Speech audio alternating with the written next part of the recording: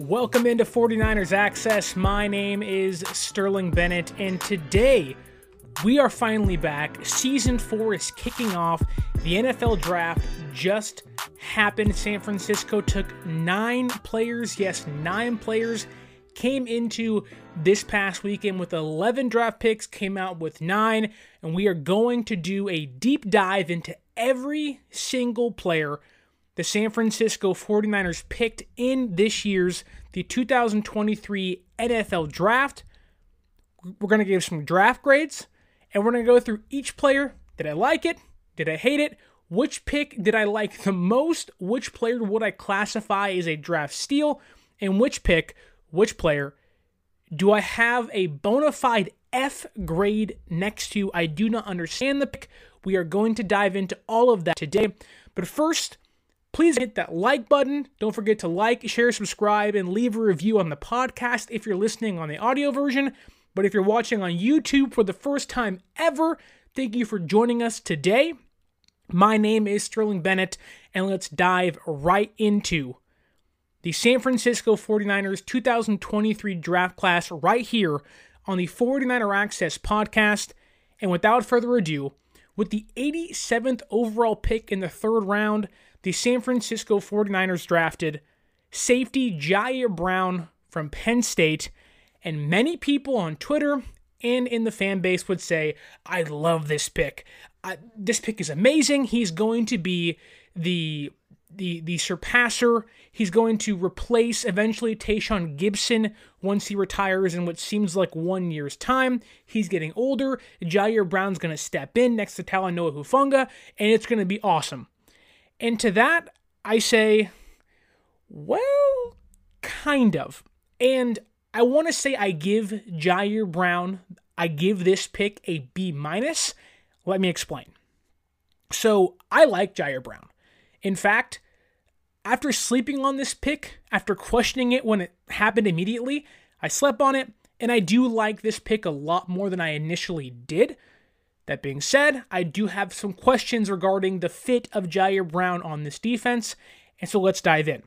So Ji'Ayir Brown, the player, he is a line of scrimmage monster. You can put him in the box. He has amazing ball skills. He has a knack for interceptions. He had 10 interceptions in his college career. I believe that ranks most in the Big Ten over that span from 2020 to 2022. Like, Ji'Ayir Brown is a play-making safety. There's no ifs, ands, or buts about that, but when it comes down to who Ji'Ayir Brown is as a player and what San Francisco needs on defense, I don't necessarily know if he fits what they need this year.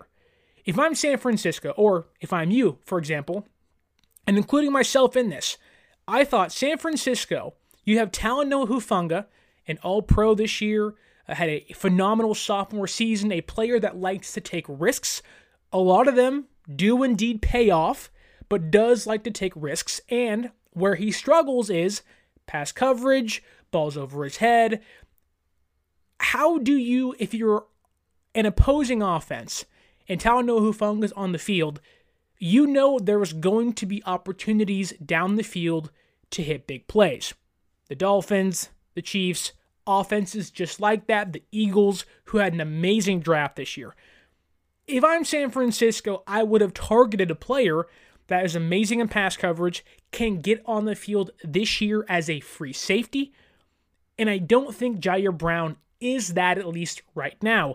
Doesn't mean he can't become that, doesn't mean that with Tayshaun Gibson's help and the amazing defense San Francisco has up front, that with their aid, he can't become a great or really good free safety, but he's a slower safety that plays with, he has a ton of energy, again, likes to attack the ball in the box, line of scrimmage, in his own red zone. Like, he's going to make plays for this defense. But I don't think right now you can play him across from Talanoa Hufanga and get away with it. Like, slot receivers are going to burn him downfield. He's not Jimmy Ward 2.0. He does not have nickel and free safety flexibility. He's just not that guy. That being said, if you're San Francisco, and this is how I talked myself into this pick, Because if you're San Francisco, you're sitting there at 87, or I guess in this case, 102, and you see a player like Ji'Ayir Brown on the board, and you say, he has, or out of the safeties left, he is the one player that has elite traits. I need to get that guy. And I think that's what San Francisco did. They liked him as a person. It's a big thing for San Francisco. He's a big team first guy. They love those kind of players. And when you're sitting there at 102 and 99 and 101, you know you are not, it's very hard to find a player that late in the third round that's going to be, one, starting caliber come day one, and two, still has elite traits that other players have not targeted or are not trying to get in front of you for. And San Francisco traded up to 87, seeing Ji'Ayir Brown was the last safety on the board that has elite ball skills. That's why they made this move. It wasn't because he's an amazing free safety. It wasn't because he's a day one starter. They saw a player that can get the offense the ball back. They saw a player that could, down the stretch this year, be on that field with Talanoa Hufanga. But right now, I do not think you can play both of them at free safety and strong safety. They might be a liability because Ji'Ayir Brown is not great in coverage. He likes to attack. He's a player very similar to Hufanga. Not as good, I will say, but Ji'Ayir Brown is full-on swarm mode 24/7. He loves to hit hard. He loves to lay some frickin' wood, just like Hufanga does. Again, Ji'Ayir Brown is basically a 200-pound linebacker playing safety. And I do think that in a pinch, he could play strong safety. Again, you already have a strong safety in Hufanga, which is why I do have some trepidation for this move, but I will say giving it a B- simply because he has amazing ball skills. He's a playmaking safety. He's a player that is seemingly always around the football, and it's very hard to find players like that in a third round that you hope one day can be your starting safety, or if push comes to shove, he's playing in the box and you have an amazing lightweight safety playing linebacker that wants to hit hard, wants to be aggressive against an offense, and can really do damage with how much contact he's looking for. So again, B-. I like the move. I like the player. I think Ji'Ayir Brown has a ton of potential. Where he struggles, I don't necessarily know, where that helps San Francisco this year, but his strengths could come up big against people like the Chiefs and the Eagles that have mobile quarterbacks. You have now a safety that can actually play in the box, isn't overtly aggressive. Like, yes, he's aggressive, but he's not going to over-pursue. He's someone that is smart. He's not a dumb player that is like, he's not going to get deked out by a read option. This is a guy that might be able to contain those mobile quarterbacks in a playoff game. And I think where San Francisco headed with this pick was, he's one of the last safeties, if not the last safety to have elite traits on the board. And he's someone that can help us this year against our toughest opponents. I think that's where Ji'Ayir Brown, or that's why he came into mind and eventually into play for San Francisco at 87. The next pick, though, this is where things get tricky. Day 2, but technically day 1 for San Francisco of the NFL draft was very tricky because first pick, Ji'Ayir Brown, okay, cool, I can talk myself into it. I can see where they landed with Ji'Ayir Brown. The next pick, though, had me and many other Niner fans saying, what the heck are we doing? But just like Ji'Ayir Brown, and arguably even more because it did take more coercing from myself to go, okay, I guess I understand. And it actually did take the next day, Saturday morning, for me to go, okay, that pick makes a lot more sense now. And that pick is 99, Jake Moody. And kicker out of Michigan. And when I saw this pick on the board, I think, like many of you, many other fans out there, it was, we're taking a kicker? What the heck are we doing? And again, come Saturday morning, once New England took a kicker, it was like, okay, now I understand why San Francisco made this pick. Did they want to pick a kicker in the third round? Probably not. But knowing the Patriots were right there, chomping at the bit to take a kicker, they figured, okay, we have Zane Gonzalez, who he isn't the most successful kicker in football. He's right now our only kicker on the roster. We don't feel comfortable going into the year with him. And despite it being 99th and the third highest position for a kicker to be taken since 2005, right behind Mike Nugent from the Bengals and Robert Draft Bust Aguayo for the Buccaneers, we're going to take Jake Moody, the best kicker in college football, over his time at Michigan. And again, fans were in uproar. Even I said, a kicker? And I put the Jonah Hill meme where he's like, oh my goodness, like, what are we doing? But now I get it.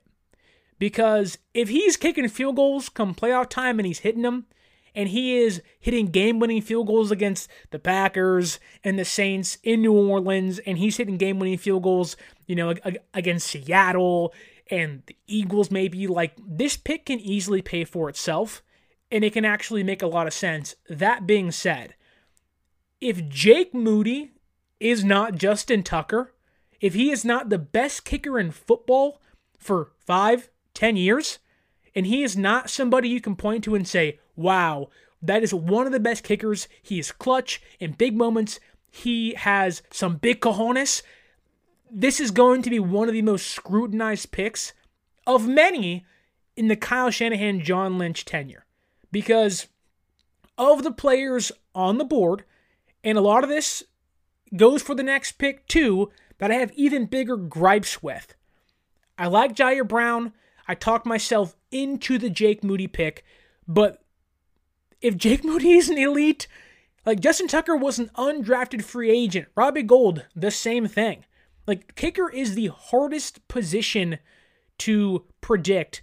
It's one of the hardest positions to transition to from college to football because these guys can be great in college and just be awful in the NFL, and vice versa. You can have an undrafted free agent kicker become the greatest kicker of all time in Baltimore and a bona fide Hall of Famer. So if Jake Moody isn't that, and you're sitting here in 3-4 years and he's not on the roster, this should be, or at least could be, one of the most scrutinized picks in the Lynch and Shanahan regime because of who was on the board at the time. And I know what Kyle Shanahan and John Lynch said, that, there was no tackles on the board that we felt could unseat or become a starter year one. I understand that. I don't agree with it, but I get that train of thought. Let's get a kicker who we believe is going to start for us. We have a very rich roster, a great roster, one of the best in football, arguably. I would say number 2 post the draft.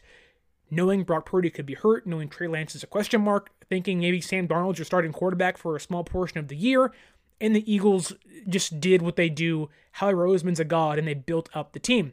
That being said, okay, you have a great roster, taking a kicker, but on the draft board is Blake Freeland, tackle BYU, and Nick Saladari from Old Dominion, and I'm sitting there, okay, look, you didn't take a tackle, you have another pick to come at 101, it's one pick away, you can still take one. I think everybody and their mother was expecting, okay, either a top-end tight end 2 who really wasn't there at that time, or a tackle, another position of need for the Niners, and they take a tight end, and you go, okay, who is it? And then the music happens, doon doon doon doon doon doon, and it's Cameron Latu, from Alabama, and I sat there, I just covered my face, and I said, what? Okay, you take a kicker, okay, I can talk myself into it, but now you're taking a 5th round, 6th round developmental prospect that is the most vanilla tight end in this draft class. Like, I can argue that the players they got as undrafted free agents have more potential than Cameron Latu. Now, to give him credit, he has transitioned to tight end recently at Alabama. But look, I'm sorry. A team like San Francisco that at least needs tackle depth. You're going to take a tight end that I think is not going to have an impact this year. And again, I get you have Charlie Warner. I get you have Ross Dwelley. I just do not understand this pick whatsoever. Because later, they take Braden Willis, who many of us were mocking in the third round. Now, what do we know? He's a 6th round pick, 7th round pick. But you take Cameron Latu, who, if you're at the ice cream bar, you got Brenton Strange. He's the chocolate chip cookie dough. And you have other guys like Michael Mayer and Dalton Kincaid, who were like your favorite with the sprinkles, and then got all the toppings on top of it. And you get to Cameron Latu, he's freaking vanilla. And he's not vanilla bean. He ain't vanilla swirl. I'm a 2-year-old child and I don't know what any other flavors I like. Cameron Latu, give me vanilla. With no cone and a pink spoon from Baskin Robbins. There's no cherries on top. There's no whipped cream. There's no hot fudge. He is vanilla. And I'm sorry, once you hit the age of 3, you're like, hey mom, hey dad, can I have a topping on this? Because it's not good enough for me anymore. Now, vanilla is okay. I like the vanilla flavor. But at tight end, backing up George Kittle, knowing that you would like to either alleviate Kittle in the passing game or the blocking game, Cameron Latu does nothing like that. Now, Braden Willis does later in the draft. Cameron Latu does nothing like that for this team.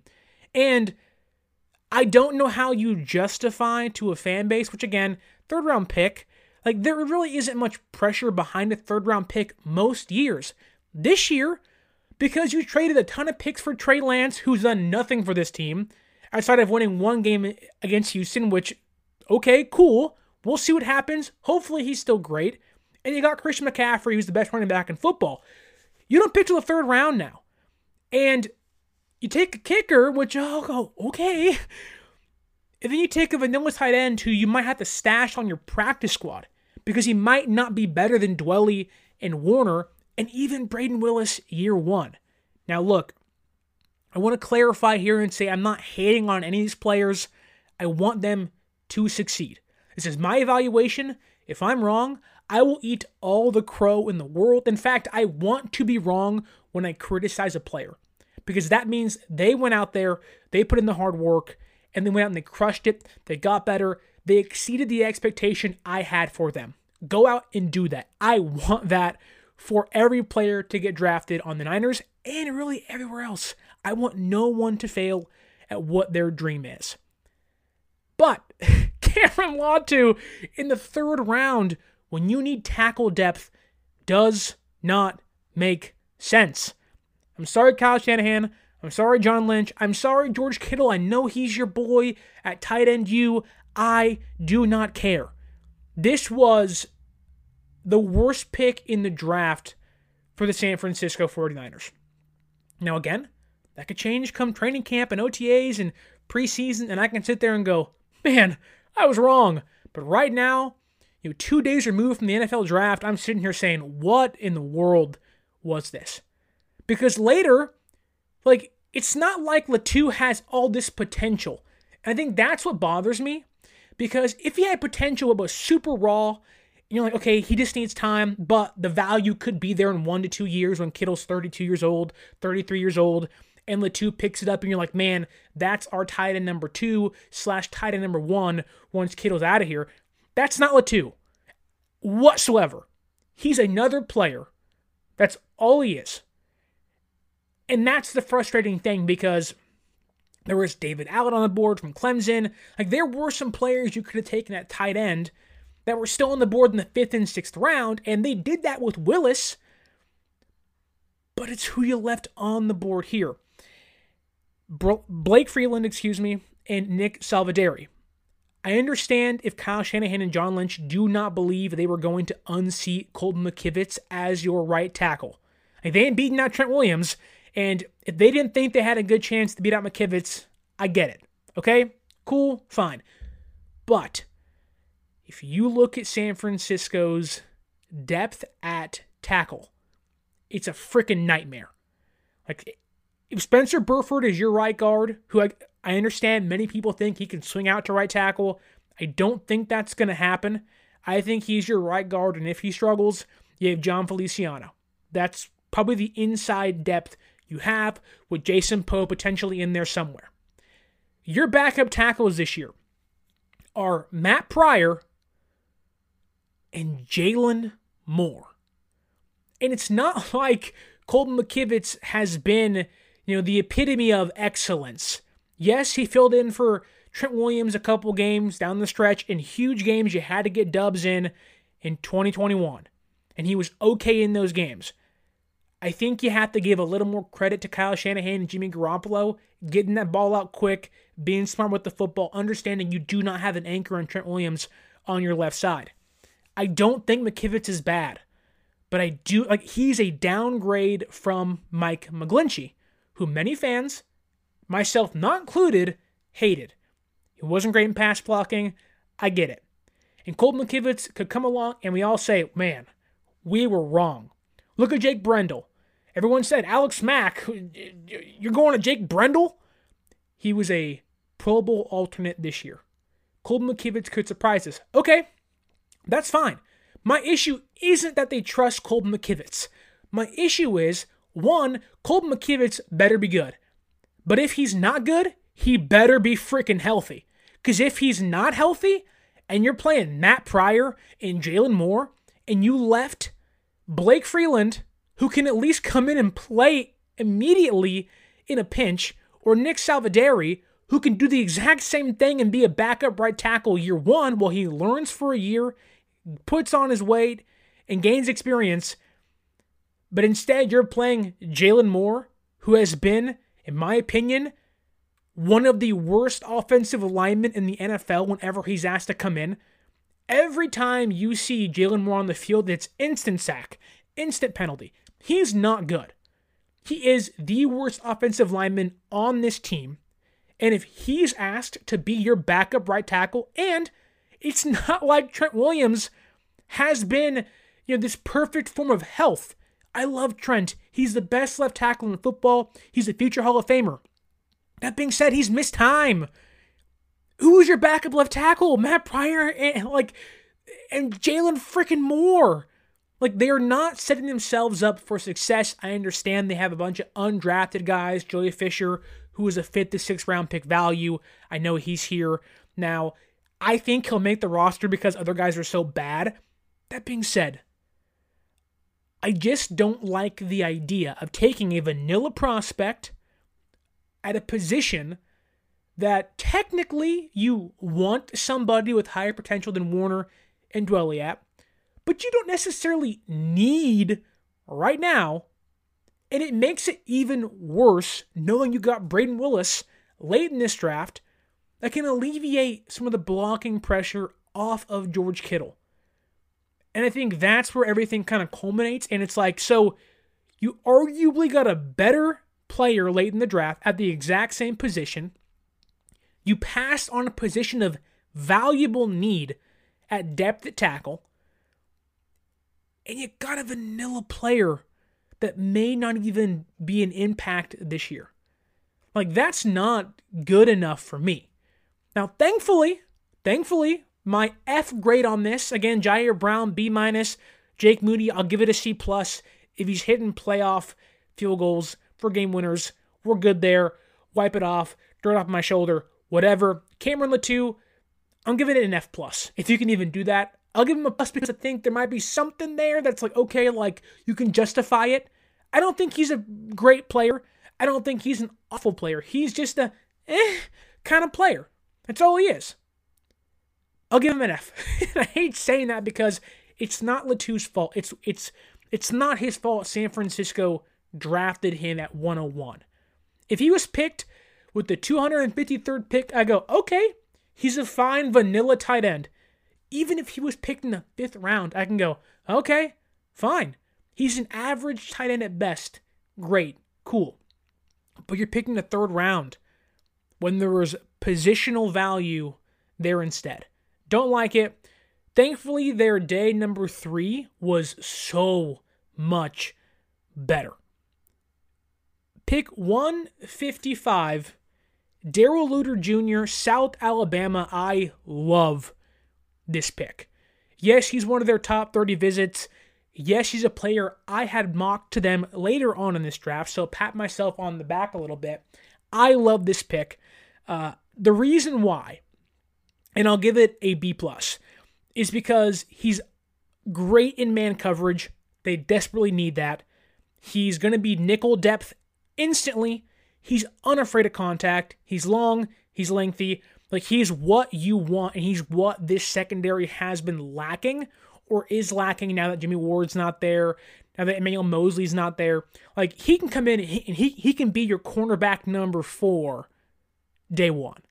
Like, he can unseat Ambry Thomas, boom, bang, you're out of here, and your cornerbacks are Mooney Ward, Lenoir, Isaiah Oliver, Darrell Luter, and you're like, great, like, this is what we want. We have a really good man coverage guy, a really good defense behind him. He's young. Like, the one thing I love about Darrell Luter is that he deepens the depth the secondary desperately needed. Because you have Samuel Womack, who's probably going to be outside depth this year. I know he wants to play nickel, or the team had him there last year, and he was okay, but eventually got benched. Lenoir came in, started there for almost the entirety of the year until Mosley got hurt, then moved to the outside. But I think Luter, what he does is he just deepens the bench that needed to be deepened. Like, we're talking about draft needs and value. This was a need, and I think they hit a double.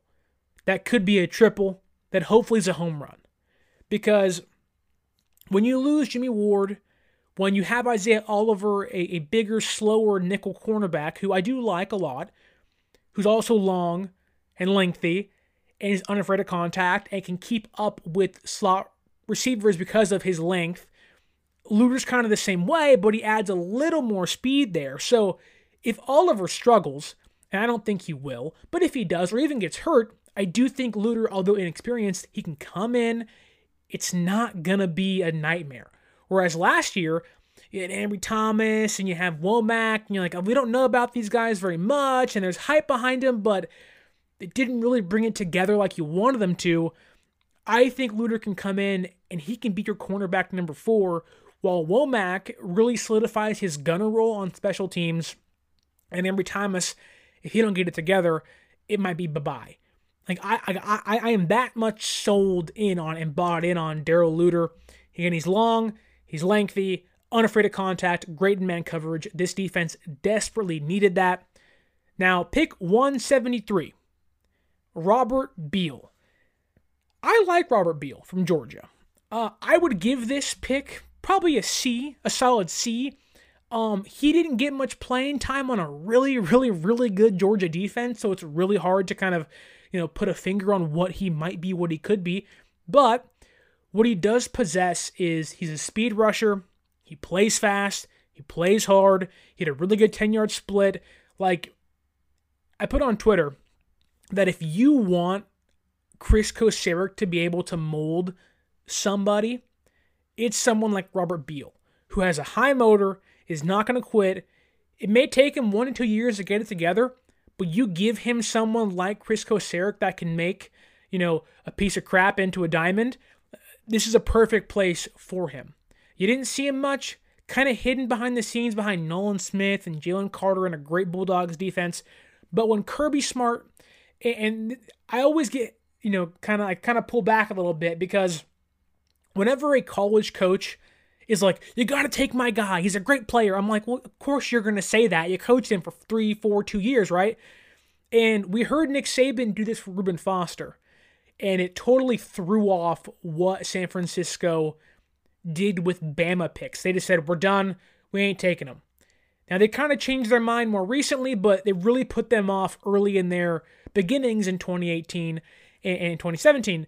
And so with this pick and Kirby Smart, who they have no reason to wonder, is he lying to us? I do think that, let's say it even, like, if Kirby Smart didn't say, yes, pick Beal, he's great, I would still like this pick a lot. Because, again, this team has been missing a speed rusher ever since Dee Ford went out of town and got hurt and eventually got cut. Ebukam was good. He didn't have many pass rushing moves. He wasn't that quick. He was a fine, solid edge rusher, and he's going to be good for the Colts. Amenahue was the inside-outside guy. Arden Key kind of similar. They were good players. They had impact plays, but they were not speed rushing defensive ends. That is what Beal is. And I really, really, really do think with 1 to 2 years under Kocurek, he can be something that, maybe not a starter, but he can be a really good rotational piece, high motor, play him early downs, get him in the backfield. And I do think even this year, where you have a Drake Jackson, you have a Clelin Ferrell, you need someone across from Nick Bosa. And we'll get into this a little later. I do think San Francisco has something up their sleeve, but also I do think that with time, Beal could be a really good depth piece for this defense. I'm not saying 10 sacks. I'm talking like 3-4 sacks a year. Maybe a good year he has 6. Like, his ceiling is a more explosive Ebukam, but his floor is obviously a lot lower than that. And we're talking, day 3 pick. He really has to work on his craft. He's going to take a while to get going, but he could be something special when it comes to a speed rusher across from Nick Bosa. Again, I do not think he's a starting player, but as a pass rushing down only kind of guy, that might be where his money's made, and that's not a bad thing. It's actually a really good thing for a player like him to learn from Bosa and Chris Kocurek and really kind of be a valuable, everybody wants that high motor guy, and they always miss him once he's gone. And I do think that Steve Wilks and Chris Kocurek, their hands are all over this draft class because every single defensive player they picked is either has really good ball skills or they just play extremely, extremely fast. And I do think that's what this is. And the next pick carries over as well because they went out there and I really wanted Service Dennis, who eventually went to the Buccaneers from Pittsburgh. He's kind of this Dre Greenlaw 2.0, but the consolation prize really is a certified draft steal. I would give pick 216 D Winters an A-. I think you let D Winters slip that far with this defense and Fred Warner and Dre Greenlaw, you are essentially putting a gem, a player that has a high motor. Sometimes the motor is running too fast, mind you. But you have a player who, go back and watch his film when TCU played Michigan in the playoffs. That was one of the best, tape ever. Ever. All year long, D Winters put up amazing, in that game, that may have been the best tape all season long by any linebacker. His potential is the best linebacker in this draft. Now, I get it. That may not be that high, but I can argue that with the Azeez Al-Shaair out the building, with players like Demetrius Flanagan-Falls kind of relegated to special teams, but also don't forget, he was kind of released, then brought back on a cheaper contract, and you have guys like Oren Burks who are, kind of the backup Fred Warner, but are also special teams players in himself, and you have, McCrary Ball, who has high potential, but also as a safety turned into a linebacker who you hope can be something. I think D Winters has a good chance to be linebacker number 3, or at least this year if they don't think he's ready enough towards the end of the season. He's your LB4, your LB5, special teams player instantly that can play quick, he plays hard, he wants to learn, and I think you gave him 2 of the best linebackers to learn from in Fred Warner and Dre Greenlaw. And I think this year, I know many fans are saying he can beat Dre Greenlaw's replacement. I see it more as that might take 2 to 3 years. Once Greenlaw's contract is done with, I can see D Winters being Dre Greenlaw in this defense. I really can. But this year, I do see him being a special teams player with a really high upside. On a defense that has so much high energy, again, all around, Nick Bosa, Warner, Greenlaw, Javon Hargrave, now you got Eric Armstead, you got Hufanga, now Jair Brown, and Tayshaun Gibson. A lot of exciting players that like to play quick, like to hit hard. that just like their mind is just ball, ball, ball, ball, ball. All they see is the ball. All they want is the ball. That's Dee Winters.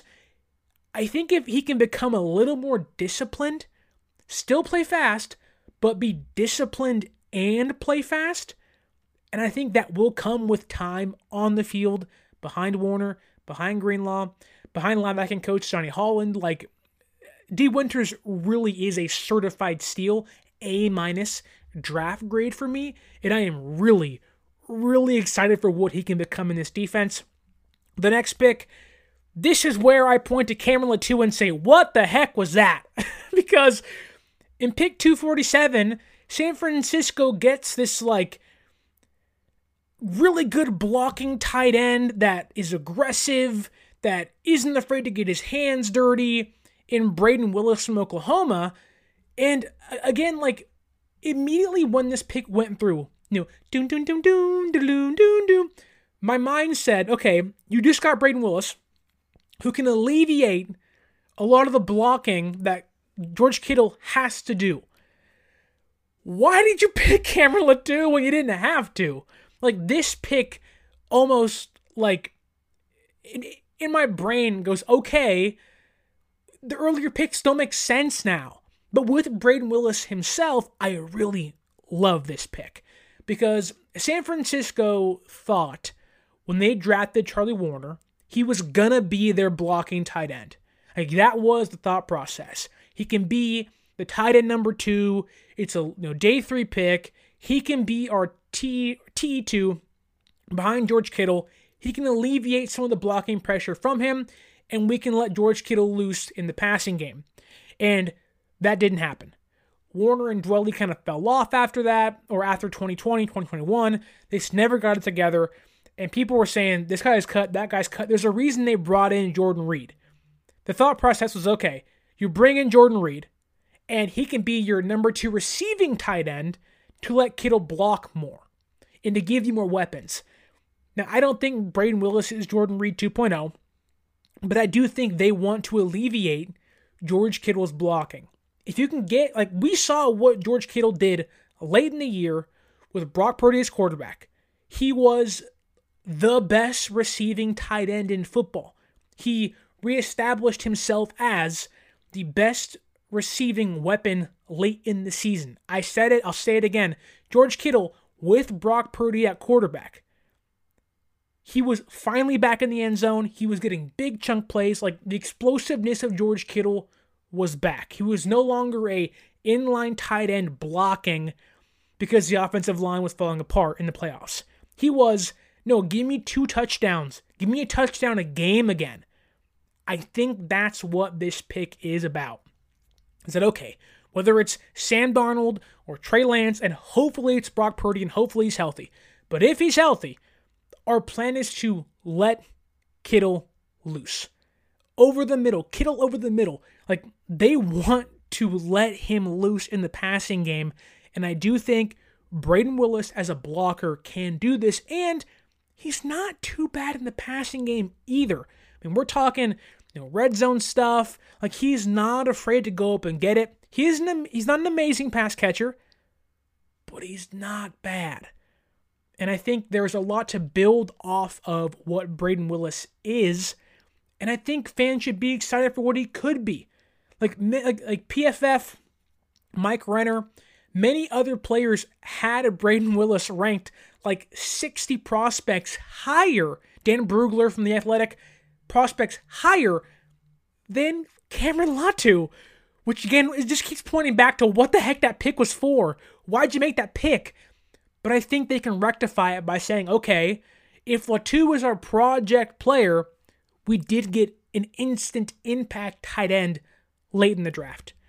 Now look, the next couple picks, or just kind of whatever picks from, you have Ronnie Bell from Michigan, and you have Jalen Graham. Now, at 255, San Francisco picks Jalen Graham, linebacker from Purdue. They said they were going to pick Jalen Graham before Dee Winters. Like, he was going to be that pick, and they got them both. Now, Jalen Graham, to me, again, he is a safety playing linebacker, but the way Purdue used him was in the nickel. And I do think he's going to be a tweener where, okay, he's fast enough to guard a slot receiver or, good enough to, guard a tight end in the nickel. He's flexible that way. Or is he going to be a linebacker? I think you're going to have to pick one. But what San Francisco likes to do is get these physically talented, fast linebackers and kind of see what they can do in training camp and preseason, let them guard Kittle and Ayuk and, the rest of the receivers on the roster. And I wouldn't be surprised if at one point we're not seeing Jalen Graham guard Ronnie Bell, the guy picked 2 picks ahead of him from Michigan. Now, Ronnie Bell, he's an interesting one because he's really good after the catch. He has a great ball-carrying moves, but he's coming off a really, really, really serious injury. And that's why he fell. I know many fans were like, receiver, he's not going to play this year. And I would agree. But what Ronnie Bell can give this offense, he's not going to be a Debo. He's not going to replace Ayuk.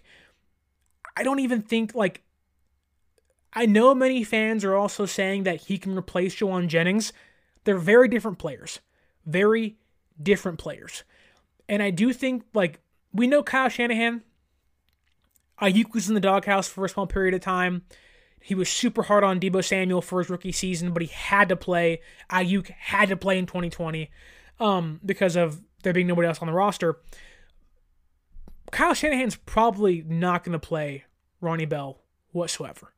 He's probably going to be a practice squad stash for a year or two while he hopefully gets back to full health after the injury and can continue to rehab and learn the system. I would not be surprised if we didn't see Ronnie Bell for an entire year. Because San Francisco is hoping coming into this year, it's Deebo, Ayuk, Danny Gray, Jauan Jennings, and maybe if you're lucky, it's Willie Snead or it's Chris Conley. And you're just hoping, one of these guys, and McLeod. Those are kind of your 5, 6, 7 guys there that are veterans and have value to the roster. I don't think Ronnie Bell brings value this year to the roster. I think this is a, stash pick, practice squad guy. And so is, let's not get it twisted, so is Graham. I don't think either one of those guys are making, the main roster, you could say. But I do think that what Ronnie Bell brings is what Kyle Shanahan likes. He's a bigger body, not width-wise, I hate this word, but not girth-wise, but he's tall. He's not afraid of contact. He's good after the catch. You get him the ball over the middle, he can make something happen with it. It's kind of a luxury pick late in the draft. You don't need a receiver this year. You really don't. Because you're hoping, again, Danny Gray, McLeod, Jennings, Deebo, Ayuk. Those are your 5. And if someone gets hurt, it's Willie Snead, who's a special teams blocking receiver. And you have someone like Chris Conley on a 1-year deal that can actually be a veteran presence if something crazy happens. Ronnie Bell does feel like a stash pick for a year. So going back over all the picks, Jair Brown, I'll give it a B-. Jake Moody, I'll give it a C+. Cameron Latou, it's not even your fault, but I'm giving you an F. Darrell Luter, I'll give you a B+. Robert Beal, I'll give you a C. D. Winters, an A-. Braden Willis, I'll give you a B. Ronnie Bell and Jalen Graham, I'll give you both C's because they're just there. There's going to be no impact this year. I do think Ronnie Bell has a better chance of actually doing something for San Francisco than Jalen Graham because you don't need 8 linebackers, but we've seen over time, Deebo gets hurt, Jauan Jennings gets hurt. Kyle Shanahan wants physicality out of those receivers. If someone goes down, I still don't think Ronnie Bell's going to play this year, but he could be something because of what he can bring after the catch. Over the middle of the field. That's Ronnie Bell. That's what he does well. That rhymed. I'm sorry. It is what it is. But I would grade San Francisco's entire draft class as a C+. There's some really intriguing picks, a high upside player like Jair Brown and D. Winters, guys who can make, maybe aren't a draft need, but can really help this defense take it to the next level in their strengths, that's Ji'Ayir Brown. You have a player like D. Winters, who is probably not going to play starting a lot this year, but the upside is Dre Greenlaw 2.0 in a couple years, be a starting linebacker type player for this defense. Then you have players like Braden Willis, who actually will probably play the most this year outside of Ji'Ayir Brown on the offensive side of things. But then you have people like Jake Moody, who's a kicker. That has to work out. Cameron Latou, he'll probably work out, to be honest with you, and he'll probably be a fine tight end number 2, tight end number 3, who just is there. He exists. He does nothing insanely well, but does nothing really awful. He's just vanilla. But you got 2 picks sandwiched in there, and you got projects like Robert Beal and Ronnie Bell and Jalen Graham. So I would give it a C+. I think this draft was strictly depth for San Francisco, building upon their strengths already. I truly believe had Brock Purdy been healthy, we are staring at Niners versus Chiefs come Super Bowl time. It didn't happen. It sucks. It's the past. But I think San Francisco views it the same way. I really think they view it the same way. So let's build on our strengths, get a couple guys in here with some high upside that can be here for 2, 3, 4 years and be really good for us in that time frame, and let's get a Lombardi trophy. That being said, San Francisco made a move before the draft that made me say, why are you doing that? What does that mean? Could that be this? Could it be that? I don't know. But it had me thinking. And the instant response in my head was, well, they have to pay the draft class somehow, and that's probably what's going to happen. But I do think what San Francisco did in restructuring Christian McCaffrey's contract, freeing up $8+ million, I do think there may have been a reason for that, because in the third round, I think the consensus, the collective thought process was, okay, you need a safety, a tight end, and an edge rusher. And many of the better edge rushers were off the board. Yaya Diaby was my pick. He went to the Buccaneers. But there was Isaiah McGuire on the board, and so many fans said, what are you doing? Why didn't you get him? I do think there might be something else going on. Because if you were on Twitter throughout the draft, I think it was Tom Pelissero said, hey, just a reminder, folks, once the draft is over, come XX date, teams don't get comp picks once players sign. I said, San Francisco can still sign a premier edge rusher without giving the team they signed them from a comp pick. Well, that's interesting. Oh, and they freed up $8+ million, giving them around $11 million in cap space. Okay, interesting. So who's out there? Oh, Leonard Floyd's out there. Jadeveon Clowney is a free agent still. And Yannick Ngakoue, who somehow has not been signed yet, is still out there. And if you like none of those players, I'd be ringing the Vikings, who they traded up for Ji'Ayir Brown with. I'd be, hey, what do you want for Zadarius Smith? Not Zaire, Zadarius Smith. Like, Zadarius Smith has been a player that's like, I want to play here, now I don't want to play here. I want to play here, now I'm done. Like, he already wants out of Minnesota.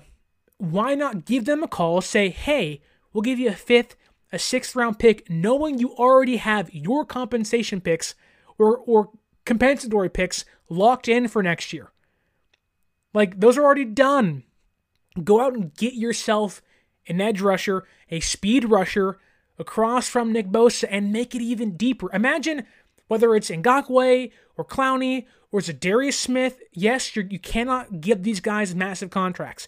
You are going to have to restructure Zadarius Smith's contract. But in Ngakoue, a Clowney, a Leonard Floyd, personally, I want Ngakoue. Can't get him, go get Smith. Can't get him, go Clowney. Can't get him, call Floyd. That's my ranking. That's how I like it. That being said, you give me Nick Bosa, Javon Hargrave, Eric Armstead, and then you give me a combination of Zadarius Smith, Clelin Ferrell, Yannick Ngakoue, Drake Jackson, Robert Beal Jr. Like, there's a lot that San Francisco can still do. And I think if they make one of these moves, I think it makes that defense even more dangerous. Like right now, it's like they need an edge rusher. They can still get a premier edge rusher, probably for the cheap now. Like, you don't think Ngakoue wants to be a place where he can win? Whether it can be a one-year deal. One-year deal, we'll give you $6 million, add a couple of void years in there, and we're good to go. Lower cap hit, maximize your value, go sign a big contract elsewhere, and we can hope that guys like Farrell and Drake Jackson take a really big step this year, and you're looking at Hargrave, Armstead, and Bosa, and Jackson. But why not add in somebody else? Like, San Francisco has never gone into a season with, I don't want to say a big question mark, but they've never gone into a year without that defensive line being solidified. Yes, there were guys like Arden Key and Maurice Hurst, like, who are these guys?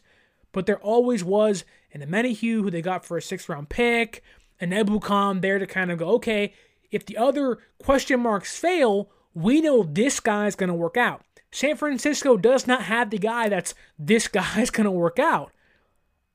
I think they are going to get an Ngakoue, a Clowney, a Smith, a Floyd, simply because they do not have the it's going to work out kind of guy. If the question marks, if the potential, high potential guys don't work out, like Jackson or Austin Bryant, who came over from the Lions, like, I think they need one more piece, and I do think it should be a high-end edge rusher they can get for the low. That's it, folks. We're wrapping up. We're done. Niners draft class. Another season of the 49er Access podcast has kicked off. Stay tuned for more posts, more live streams, more podcasts. It's coming your way non-stop this Niner season. Hopefully, we're going to training camp again this year. Hopefully, we can see Trey Lance ascend and Brock Purdy get healthy, and San Francisco continue their dominance of the NFC West. Again, don't forget to like, share, subscribe, leave that review. Tell your friends about the podcast. You can also see our promo code is right here on the screen. 49ers Access, SeatGeek.com. Save yourself $20 off again on your first purchase at SeatGeek.com. Our Fanatics link right here. You want Niners gear? You want a Jair Brown jersey? You can get it right there with a little discount. And also our social media down below. Follow us on Instagram. 49ers.access is the Instagram. 49ers_access is the Twitter. My name is Sterling Bennett. Thank you for watching. Thank you for listening. And until next time, stay faithful.